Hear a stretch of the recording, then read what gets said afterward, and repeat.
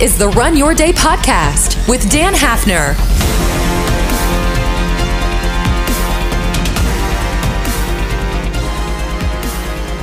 Hello, everyone. Welcome back to another episode of the Run Your Day podcast. As always, your host, Dan Hafner here. I am joined by a very special guest. I'm very excited that she's on the show here today. Her name is Michelle Seiler Tucker, and I'm going to introduce her here in a second. But we're going to talk about some really, really cool stuff today. I'm very, very excited. As you'll hear from her, she's been around the block several times, and I'm very, very excited to kind of get her perspective on things. So Michelle Seiler Tucker is the founder and CEO of Seiler Tucker Incorporated. She holds the Mergers and Acquisitions Master Intermediary title, which sounds like a pretty big deal, as well as many other titles and certifications. She also owns many other businesses in several different industries. She's a 20-year veteran in the mergers and acquisition industry, and she's regarded as the leading authority on buying, selling, fixing, and growing businesses. Her and her firm have sold over 1,000 businesses in almost every different vertical and have a remarkable track record of success. So, Michelle, thank you for joining and welcome to the show. All right, great. Thank you so much for having me. Yeah, absolutely. Absolutely. So I guess, other than that, that introduction we gave there, tell us a little bit about yourself and what you'd like the audience to know. Sure. Well, I specialize in, I haven't always done mergers and acquisitions, but I've always been an entrepreneur. So I've always owned many different businesses. Before I got into mergers and acquisitions, I did franchise sales, franchise consulting, franchise development, and sold hundreds of franchises. And then I transitioned into selling companies because so many buyers didn't want to buy a franchise. So I'm like, I'm leaving. I want to help other buyers and I'm leaving money on the table here. So let me transition into selling companies. And so I transitioned into selling businesses and then very quickly, realized that what Steve Forbes says is true, that 80% of businesses will not sell. 8 out of 10 businesses do not sell. And so I thought, gosh, if I don't start fixing these businesses, growing these businesses, building these businesses to sell, I'm probably going to starve to death. So that's when I really, got into fixing businesses, building them. So I specialize in buying, selling, fixing, growing. I buy businesses and flip them. I obviously sell businesses and merge businesses. I also have partnered with business owners, investing my capital, my energy, my efforts, my expertise and resources to help put business owners on a build to sell plan so that they can exit in 3 to 5 years. Very cool. So what was your first business? The very first business I sold was a small, I tell you, they're almost neck and neck. I sold a small restaurant bar that was actually pretty famous because they had these deep fried burgers, as if burgers are not bad enough for us. They deep fried them. And then I also sold a flower shop, I think like in the same week. And wow. So I started off selling small businesses and then very quickly transitioned to selling businesses $10 million and up. Wow. Very cool. So that's a very inspiring story. Because you're clearly, you got like the whole big background, you get the whole team I see going on here and everything. Like, so, you've clearly like got some stuff, figured out. So, I guess for our audience here, like if you could go back in time to like when you were starting for a moment, like kind of mentally, like going back in time to when you were like first cutting your teeth, kind of figuring things out. What would you do differently? What would you go back and tell yourself about starting out in that place? Yeah, I think the biggest thing I would do different is I didn't really have any role models growing up and I didn't really have any mentors. So if I could go back and do things differently, it would be to have a mentor, to have somebody who's already been down my path so I can learn from their mistakes instead of from my own. Yeah. And shorten my path to success and shorten my learning curve dramatically. That's probably what I would go back and change, if anything. Yeah. Okay. Well, that's good. So one thing I wanted to ask you about before we get too far down the rabbit hole here were, I saw on your website, you have a couple of books. Can you tell us about those? Sure. So I wrote Sell Your Business for More Than It's Worth in 2013. I've also written contributing chapters in Think and Grow Rich by Napoleon Hill Foundation. I have another book that I have written, but it's not published yet. It's all about acquisitions. It's all about buying businesses. And then my most recent book that is going to launch soon is Exit Rich, which, in case you forget, it's right behind me. Yeah. Yes. Yeah. Very cool. So tell me a little bit more about Exit Rich. I was kind of intrigued by that one. Well, the reason I wrote Exit Rich is, when I wrote Sell Your Business for More Than It's Worth in 2013, and I did the research, I learned that 95% of startups would go out of business. So the 1 to 5 years are the most risky. And we all know that. Yeah. But what was really shocking to me, I started noticing that every time I would visit a city, meet with a client, I would notice that this business that was here last month is not here anymore. And I noticed that over and over and over again. So I started doing the research for my latest book, Exit Rich. And I learned some startling statistics that the business landscape has actually flip-flopped. So now startups are not at great risk anymore. Only 30% of startups will go out of business now. So you startups have a much greater chance of success than ever before. However, out of 27.6 million companies, those businesses have been in business 10 years or longer. 70% of those businesses will go out of business, 70. That's before COVID. So businesses are dropping like flies. You hear about the big public companies all the time. Toys R Us in business 75 years closes down.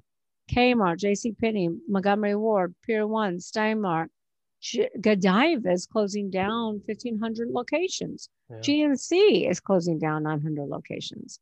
So that's what the media talks about. But the media doesn't talk about the private companies.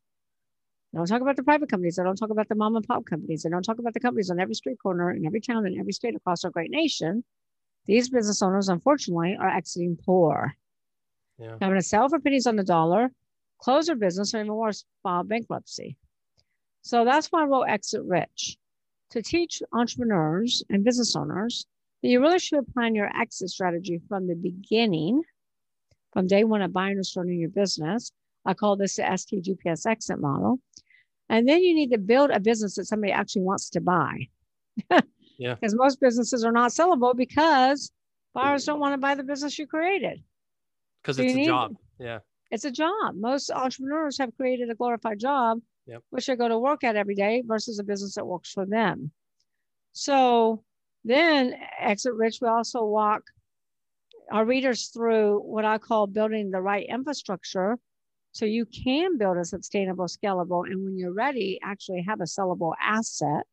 So we walk them through what I call running your business on all 6 cylinders on all 6 Ps. Wow. Okay. Yeah. Well, so I want to come back to that, maybe put a pin in that for a second, but the you kind of led me into my next question, but what I'm hearing you say from what you said before was like, you have a 70% chance as a startup these days. Mm-hmm. I mean, obviously, as long as you're doing it correctly, like to actually succeed, like that's incredibly uplifting news, right? I mean, that's very uplifting. Yeah. Yeah. I mean, obviously on the other side of that, right? Like you have, like, once you're in business a little bit longer, obviously it gets harder. You can get too big, you can get outdated, and it's very easy to lose it. But, like for at least the type of audience that we talk to and like out there, that's incredible. 70%. Yeah, that's it. That's incredible. It's better than it's ever been. And I think there's a few reasons for that. The reason that the businesses are going out of business, 70% are going out of business after 10 years, is because the owners stopped doing one thing. I call this AIM, AIM. They stopped innovating and marketing. AIM is always innovate and market. You can't stop innovating. You're either growing or you're dying. Toys R Us did nothing different in 75 years. And then they wonder why they went out of business. Yeah. Blockbuster sold Netflix and saw the writing on the wall and did nothing, sat back fat and happy. And they could have bought Netflix, but they went out of business. Xerox turned up their nose at the mouse. So the stories go on and on and on. But you have to innovate and you have to market because consumers' buying habits change. Mm-hmm. Whoever makes it easiest for the consumers to do business with you is a company that's going to win. Amazon winning because they make it so easy for us to purchase products and have it delivered at our doorstep in 2 days. And now they're buying a bunch of planes so they can get it to you in one day. Yeah. So you really have to innovate. And I think the reason that these startups have a higher success rate is because they are more innovative, you know? And I know they're not just going and starting another coffee shop or another restaurant. I call those the dreamer businesses in my book. And the problem with those businesses is, if you already got 12 restaurants on the street, you probably don't need another one. If you already have, 5 coffee shops on a corner, you don't need another one. But I think the reason why startups are so much more successful is because you have a lot more millennials starting businesses than ever before. And these startups are innovative. They're unique. They're not another coffee shop. They're not another restaurant. They're not another smoothie store or another ice cream store. How many more ice cream stores do we need? Yeah. They're looking to solve problems. They're providing solutions, and that's why they're being successful. And that's what business is all about. That's what entrepreneurship is all about. See a problem, find a solution, create the business. Yep. And business owners have been in business for 10 years. Stop doing that. They're married to their idea. They treat their business as their baby, not as their most valuable asset. And they're married to their concepts. And once, what they grew their business on, that they don't want to do anything different. And here's the bottom line. If you keep doing things the way you always done, you won't be in business for very long to do it differently, unfortunately. Man, there's some pure gold in everything that you just said there. That's incredible. No, and that was a major pivot point in my own entrepreneurial journey, was when I started to realize you can't just build an improvement product. Like nobody wants a better mousetrap, right? They want something different that solves a problem in a little bit different of a way. Yeah, we want a unique mousetrap, something that's unique. We want different. You can thank Steve Jobs for that. When Steve Jobs came back to Apple, right? He's like, what, and you got to be preemptive. You got to try to figure out what do people need before they know they need it. Yeah. Whoever thought that we would be standing in line for hours to get the newest iPhone when it's really a few little changes? Or I remember the first time they came out with an iPad. I'm like, that's the most stupid idea I've ever heard. And now I have 12 of them. Isn't that crazy? So you got to figure out, you got to be preemptive. You got to always look. There's opportunity all around us, but some people see opportunity, whereas many don't. And some people act on it, whereas even more won't. Yeah. And I mean, I think that was one of the big things that happened last year, was so many people, COVID, when it all onset, there was so much of a narrowing of that. And it was just nobody, well, I shouldn't say nobody. There were more people that saw less opportunity and constricted than people who saw big opportunity and expanded. Right. Yeah. Yeah. So, I mean, that's very, very cool. So let's switch gears a little bit here. I want to talk a little bit more about you and about your personal, how you run your day, like this is what the show is all about. So like, walk us through like a day in the life of Michelle. Well, my days lately are not typical Michelle days. Okay. Because I'm launching a book. Right. Oh yeah. And writing a book, I tell you, writing a book is easy. I mean, I can write a book in 6 weeks, whereas it takes other people years. Yeah. It's the marketing, it's the sales, it's the launching. So now, my days are really consumed with podcasts, radio shows and TV shows. So I have a really good team behind me though. And so I have an analyst team, I have brokers, I have marketing, I have really good teams behind me. So, I mean, when I have a little window of time, I work on my businesses, not so much in my businesses. And I work with some clients, the larger type clients, typically, 15, 20 million and up, and run my business. That's a typical day. I mean, I get up at 4:45 a.m. I work out for an hour. I make sure I give thanks and show gratitude before my feet hit the floor. I try to, but that's hard at 4:45 a.m. sometimes. It is. And I work out and I take my daughter to school every day. I have a 10-year-old daughter. I make sure that she gives gratitude. I make sure that she repeats her mantras. I make sure that, I get her off to school, and then I come to the office, and I'm probably doing about 5 to 10 of these a day. Wow. Yeah. Very cool. Very cool. So, no, that's cool. I mean, maybe can you to be honest with you, I've never really talked with someone of your stature really on this show. So I'm very thankful that you came on here, and I'm very interested to hear. So can you talk about like what someone at your level, like what is the difference in working on your business and working in your business, like at your level? What do you mean at my level? Because working on your business, what do you mean at my level? Make that distinct. Well, to be honest, a lot of my listeners don't have $15 million clients. You know what I mean? Like a lot of, so somebody that has, has been established in business, that's had the success that you have, right? Because, that's a big buzzword. People always talk about like work on the business, not in the business. Right. And I've even recently come out of that stage in my own business where I was the only one. Like I had to do everything. I was the marketing, I was the sales, I was the CEO, I was everything. And then learning how to delegate that and automate that was a game changer for me. Right. How long did you do that for? How long did you do everything for? Too long. Too long. Probably a couple of years. So let's talk about that, because let's start there, because that is the biggest mistake that I think young entrepreneurs make. And, I always tell my entrepreneurs and my clients that you got to focus on your strengths. Focus on your strengths, hide your weaknesses. You can't do all of those things and ever really grow. Mm-hmm. You're going to grow so much slower when you're doing everything.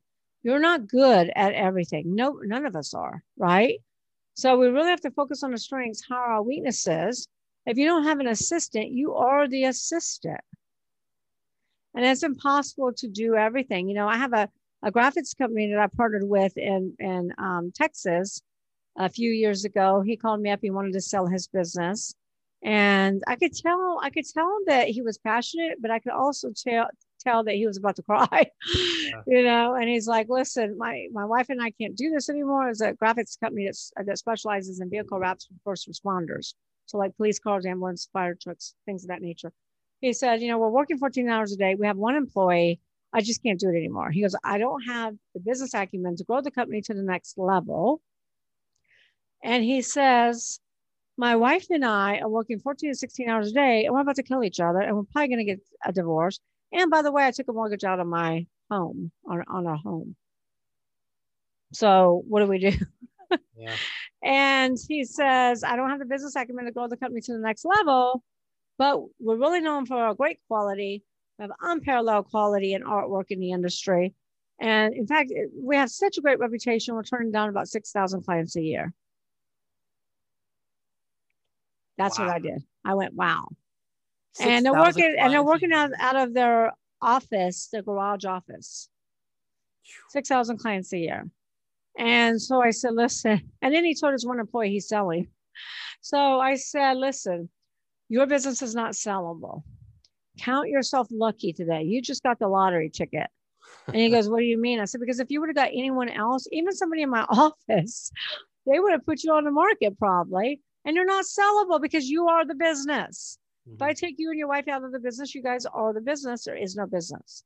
So he said, well, what are we going to do? And I said, I'm going to give you a bunch of homework. I'm going to do my due diligence. I'm going to fly to Texas and meet with you. So I did that, and I ended up partnering with them. And I ended up investing money and, taking them out of the garage into, 5,000, 6,000 square foot space, hired employees, hired a COO. I actually created a business versus a job. When I went there, though, they were so crazy busy because they're trying to keep up with their orders. They're trying to do the artwork. They're printing all the graphics. They're doing the installs on the vehicles. And then they're trying to handle invoicing, invoice their clients. And they're not even invoicing their clients. They're taking the invoice and shoving it in a cabinet because they don't have time. Yeah. So there's nobody to invoice. There was no, they were way behind on billing. And there's no way that they could really hire people because they were so into the chaos that they had zero time. You follow me? Oh, yeah. And most entrepreneurs get caught in that trap. Yeah. And so I guess that's kind of that leads me into my next question. Like, why do you think so many entrepreneurs get caught in that trap? Why do so many fall in there? I think, well, number one, they all need to go back and go read my book, Exit Rich. But I think the number one reason they get caught in that trap is because entrepreneurs focus on sales. We got to sell. We got to sell. We got to sell. We got to sell. We got to sell. We got to get money coming in, money coming in, money coming in, because most entrepreneurs are undercapitalized. Mm-hmm. So when you're always focused on sell, we got to get money in, we got to get money in, we got to get money in. And all of a sudden you get all these clients, but you never built the infrastructure to handle the clients, then your business is going to collapse, or you're going to collapse as a person. Yeah. So it's just like building a house. If you have not built a solid foundation, a solid structure, and you have a big tornado or hurricane come through, your house is going to come tumbling down. Same thing with a business. So they're so busy on doing everything. A lot of entrepreneurs are control freaks. They think if I want it done right, I better do it myself. Yeah. And a lot of entrepreneurs just feel like they have to have their hand in every pot. Well, you'll never grow unless you let go of control. That's good. And so the first P that we talk about in the 6 Ps in Exit Rich is people. People is number one. You don't build a business, Daniel. You build people. And they build the business. Mm-hmm. I'm glad you came back to the 6 Ps, because I was going to ask that next. I'm glad. So keep going. Keep going. Yes. So people. So this graphics company, well, let me finish the story real quick. So we took him in, took him out of the office, got employees, got everything. The same man that told me he doesn't have business acumen, this guy is one of the smartest men I've ever met. Smartest man I've ever met. He has tremendous business acumen.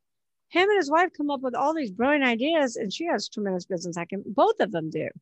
But the problem is when you're in chaos and you're in your fog, it's foggy and it's hard to think. I mean, who can think in that mess, right? No one. So visionaries got to get back up here. Entrepreneurs got to get back up here. Entrepreneurs got to get back up here. They're the visionary. They need an integrator. They need people. They need to put the right people in the right seat. Then they need to ask the who question. Who opens doors? Who handles clients? Who handles legal? Who handles accounting? Who handles environmental? Who handles manufacturing, transportation, logistics? The list goes on and on. The clue here, Daniel, is you should never be next to who. Everyone listening to this show right now needs to list down all the things that you do on a daily basis in your business, or all the tasks that have to be done in your business, and then put somebody's name next to it. If you put your name next to everything, you have a job. Yeah. And don't, people say, well, Shal, I can't afford to hire somebody. Let me tell you something, you can't afford not to. And you don't have to go out there and pay, hire a $40,000, $50,000, $60,000 employee. Go get you some 1099s. If you're around colleges, get interns. We're around 4 colleges. We're on a waiting list because everybody wants to come and do an internship at Seiler Tucker. Yeah. So there's a will, there's a way, but you can't afford not to. Okay. So people is number one. Cannot have a business without people. You need a layer of management as well when you start growing your company. Not in the beginning. In the beginning, all of us do things that we probably shouldn't be doing, but we can't do that for too long. You really got to get people in there. When we started hiring employees and doing all this stuff with the graphics company, it was a game changer. Yeah.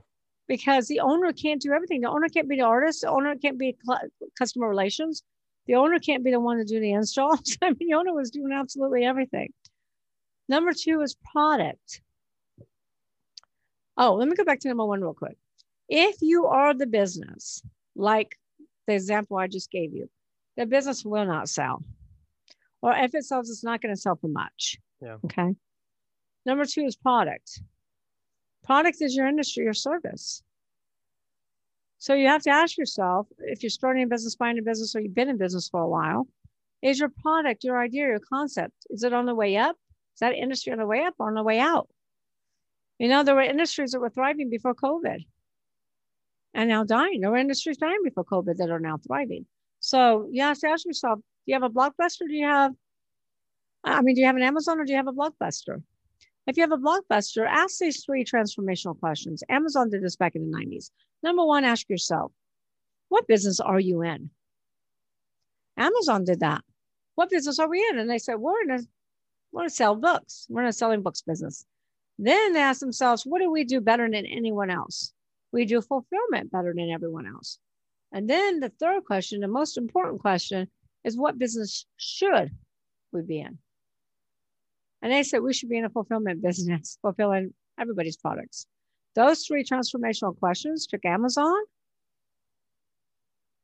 from a bookseller to a worldwide multi-billion-dollar conglomerate. Yeah. So you really have to ask these transformational questions. The problem as entrepreneurs, just like you probably were, you get stuck in the transactional and you never have time to think. Yeah. When we can just separate and detach and really think and start asking some of those transformational questions, that's when we can really truly grow our business. The third P is processes. Processes will make or break your company. And most business owners don't think about processes until they have to, just like they don't think about exit strategy until they have to. You know, we're selling a manufacturing business where employee got hurt on the manufacturing floor. Pretty bad injury. And the owner says to me, yeah, we need a process for health and safety. I'm like, you needed that before. Yeah. It's a little Now's late not the time now. to think that. Yeah. So processes should be designed from the beginning of your company and designed with the customer experience in mind. Now, do you know what I mean by that? Sure. Most businesses, McDonald's started. Have you ever watched the movie The Founder? The McDonald's brothers? I have not. I want to see that though. I've not. You got to go watch this movie. So Yeah. I'm not going to use Let's that do that. example until you watch the movie. Okay. But the McDonald's started a business back in the 40s, and they started a business around a customer experience. And a customer experience is we want our clients, we want our customers to get great tasting food that's hot, fast, right? Minute or less. They never said organic. They never said healthy. So you can eat at McDonald's anywhere in the world and get the same experience, right? Mm-hmm. So most business owners get this wrong. Most business owners design their processes around their own agenda. Banks and social media companies are really guilty of this. You know, how many times have you had to push 20 buttons to get to a real person? Yeah. How many times have you been transferred over and over and over and over again to tell your story to 5 different people so you can get some results, right? So those processes are designed with their own agenda in mind because they feel like it's more efficient for them. So your processes should always be designed with the customer experience in mind. If you don't create happy clients, your competitors will be happy to do it for you. Yeah. And they should be productive, efficient, well documented. You should have policy and procedure manuals and SOP checklists. No matter how small your company is, start putting together your policies and procedures and do it from the beginning, not from the end. Well, if I could interject just for a second there, course. That is exactly where I am inside of the business that I'm currently doing right now. And that's kind of where I've started to transition. So just to kind of relate to everyone out there, like even me, like I'm in that phase right now where figuring out the processes is the one thing holding me back from scaling. Because every client I get is a little bit different. They got a little bit of a different thing. They want this, and I'm catering to all of them because I'm trying to get the business started and everything. But now I'm already going through this several times. I've realized there's no process. There's no scalability here at all. That's right. That's right. And you know what? You might have to hire an expert to help you sort it out and help you get those processes together. And usually that's where people get stuck. And that's usually why they're not scalable, because they can't figure out the processes. Yep, 100%. Yeah. So number 4, I'm going to run through this really quickly, is proprietary. Proprietary is a number 1 value driver. This will get you a much higher multiple than anything else. It can take you from a 3 multiple of EBITDA to a 5 or 6 multiple or even higher. So proprietary assets, number 1, branding. The more well-branded you are, the more we can sell your company for, as long as your brand is relevant in the mind of the consumers. Okay, so branding is key. It's number 1. Biggest brand in the world is, do you know? I want to say Apple. Yay, you win. You win. I don't know what you win, but you win. So Apple is the biggest, $389 billion, or 349, 389, somewhere around there, but lots of billions. And that's without cash flow, inventory, real estate, or anything else. Build your brand, build your exit. Trademarks are also very valuable. And since you have entrepreneurs and startup entrepreneurs on the show, listening to the show, I want them to hear this right now. When you start your business, don't just get a state trademark. check the federal database and make sure that name is available, because I hate to see you operate your business for 5-10 years. And all of a sudden you receive a cease and desist letter that you have to stop using that company name. Yeah. So go spend the money. It's like $1,500, $2,000 and get a federal trademark. Federal trademark your podcast, your company name, your slogan, your logo, anything that is unique to you. My podcast and my book is Exit Rich. I got that trademarked. Okay. Patents are also very valuable. Very valuable. We once sold a company for $18 million that had 18 patents, and the company wasn't making any money. Contracts, extremely valuable as well. Manufacturing contracts, distribution contracts, franchisor contracts. They have franchisees. Client contracts are the most valuable of all, but you need to make sure that you have the 2-sentence clause in there that says these contracts are transferable. This is why every person starting business should read Exit Rich, because these tips I'm giving you will keep you from losing a lot of money, because, I always say you don't know what you don't know. So contracts, residual income, recurring revenue is also very, very valuable. Databases, Facebook paid $19 billion for WhatsApp, and WhatsApp was making how much? Yeah. Plus they were hemorrhaging. So WhatsApp had 1 billion users, and Facebook knew they could monetize and ROI that. And then there's other things that drive value, celebrity endorsements. Being on, I have a client that is on Oprah's Favorite Things. Radio endorsements, because they can only endorse one skincare or one diet plan at a time.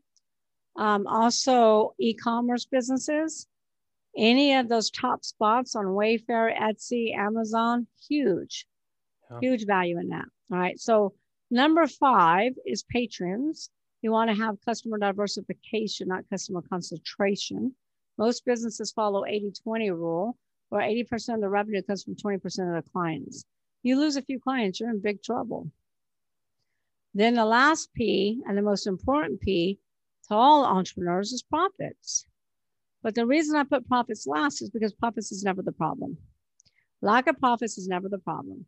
It's a symptom of not operating one of the other 5 Ps. I have clients that come to me and say, Michelle, I have a profit problem. I'm like, no, you have a people problem. No, you have a process problem. You have a proprietary problem. Yeah. So that's the infrastructure that every business owner should build their business on from day one. And you will have a sustainable, scalable, and I promise you a sellable asset when you're ready. That's so cool. I'm really glad that you put profit last. Like after I kind of hear what you talked about beforehand of, we're all like, just when you start up, like we just got to sell. And there starts to be this belief that just cash will solve problems. Yeah. Well, to a certain extent. Right. But like you said, having profit last, like you said, it's more of a symptom than an actual problem. Well, one of the things I always ask on Shark Tank is, how are you going to use this money? How are you going to use this money? How are you going to use this money? And if I was a shark on Shark Tank, which I should be, I would be asking, wait a minute, let's go through these 5 Ps. Yeah. Because let's fix these problems before I pour money on the fire. Yeah. Because money's not always the answer. Yeah. It's the symptom of not getting these things right. Yeah. Awesome. Well, I hope someday you do make it to Shark Tank. That would be really, really well, cool. I have Kevin Harrington, the original shark from Shark Tank, wrote the foreword for my book, Exit Rich. Nice. Very cool. So yeah, tell us a little bit, as we conclude here, where we can go to get the book and get more information about you. Sure. So I'm happy to say that Sharon Lechter is my co-author in Exit Rich. Sharon Lechter wrote Rich Dad, Poor Dad with Robert Kiyosaki. She's a New York Times bestselling author 5 times. She also wrote several books in the Napoleon Hill Foundation. Plus, she's a CPA, financial literacy expert, and the advisor to several presidents.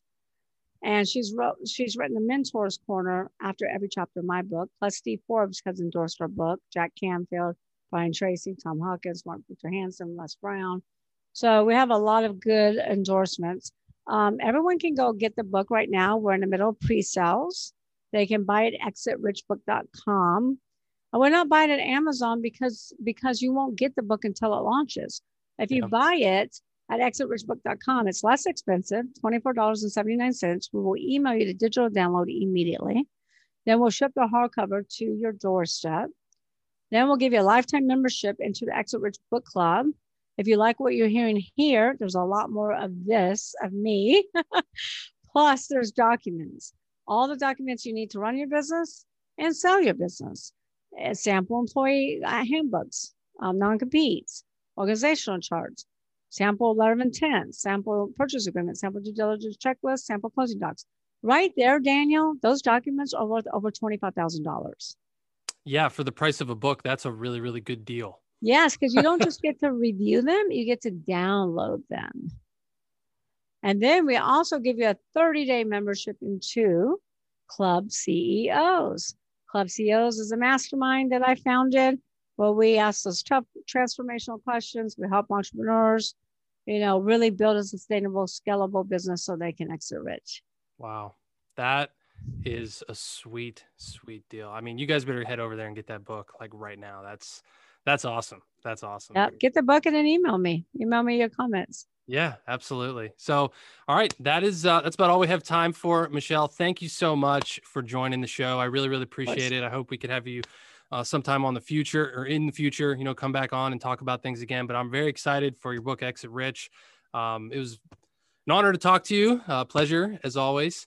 And thank you. Yeah, absolutely. So that is all, my friends, for today. Hope you guys got a lot of value from that. I will catch you on the other side of this break, and we'll wrap this daily show up. All right, my friends. Hey, my friend, before you check out from this episode, I have something very awesome to tell you. If you haven't already, you need to download the Run Your Day app right now. It's absolutely amazing and will change your freaking life. It is the official app of this podcast. Now, you might be a regular listener of the show, or maybe you're new to the podcast. And either way, I want you to actually start implementing the things that you hear me talk about on this podcast every single day. I'm going to quote something for you here. Revelation without implementation is simply masturbation, my friend. Yes, I said it. So don't be that guy. Download the Run Your Day app now from either the Apple App Store or Google Play. Or, you know what? Even if you boycott both of those stores for some reason, you can access the same app at app.runyourdaypodcast.com. That's app.runyourdaypodcast.com. No download required. We got guided meditations, self-guided chat journeys, which are super freaking cool. And they actually help you run your day and figure out your mental blocks. So it's something you can't afford to miss out on. So please do yourself a favor, do me a favor, and download the Run Your Day app on your phone and take this experience to the next level. I'll see you there.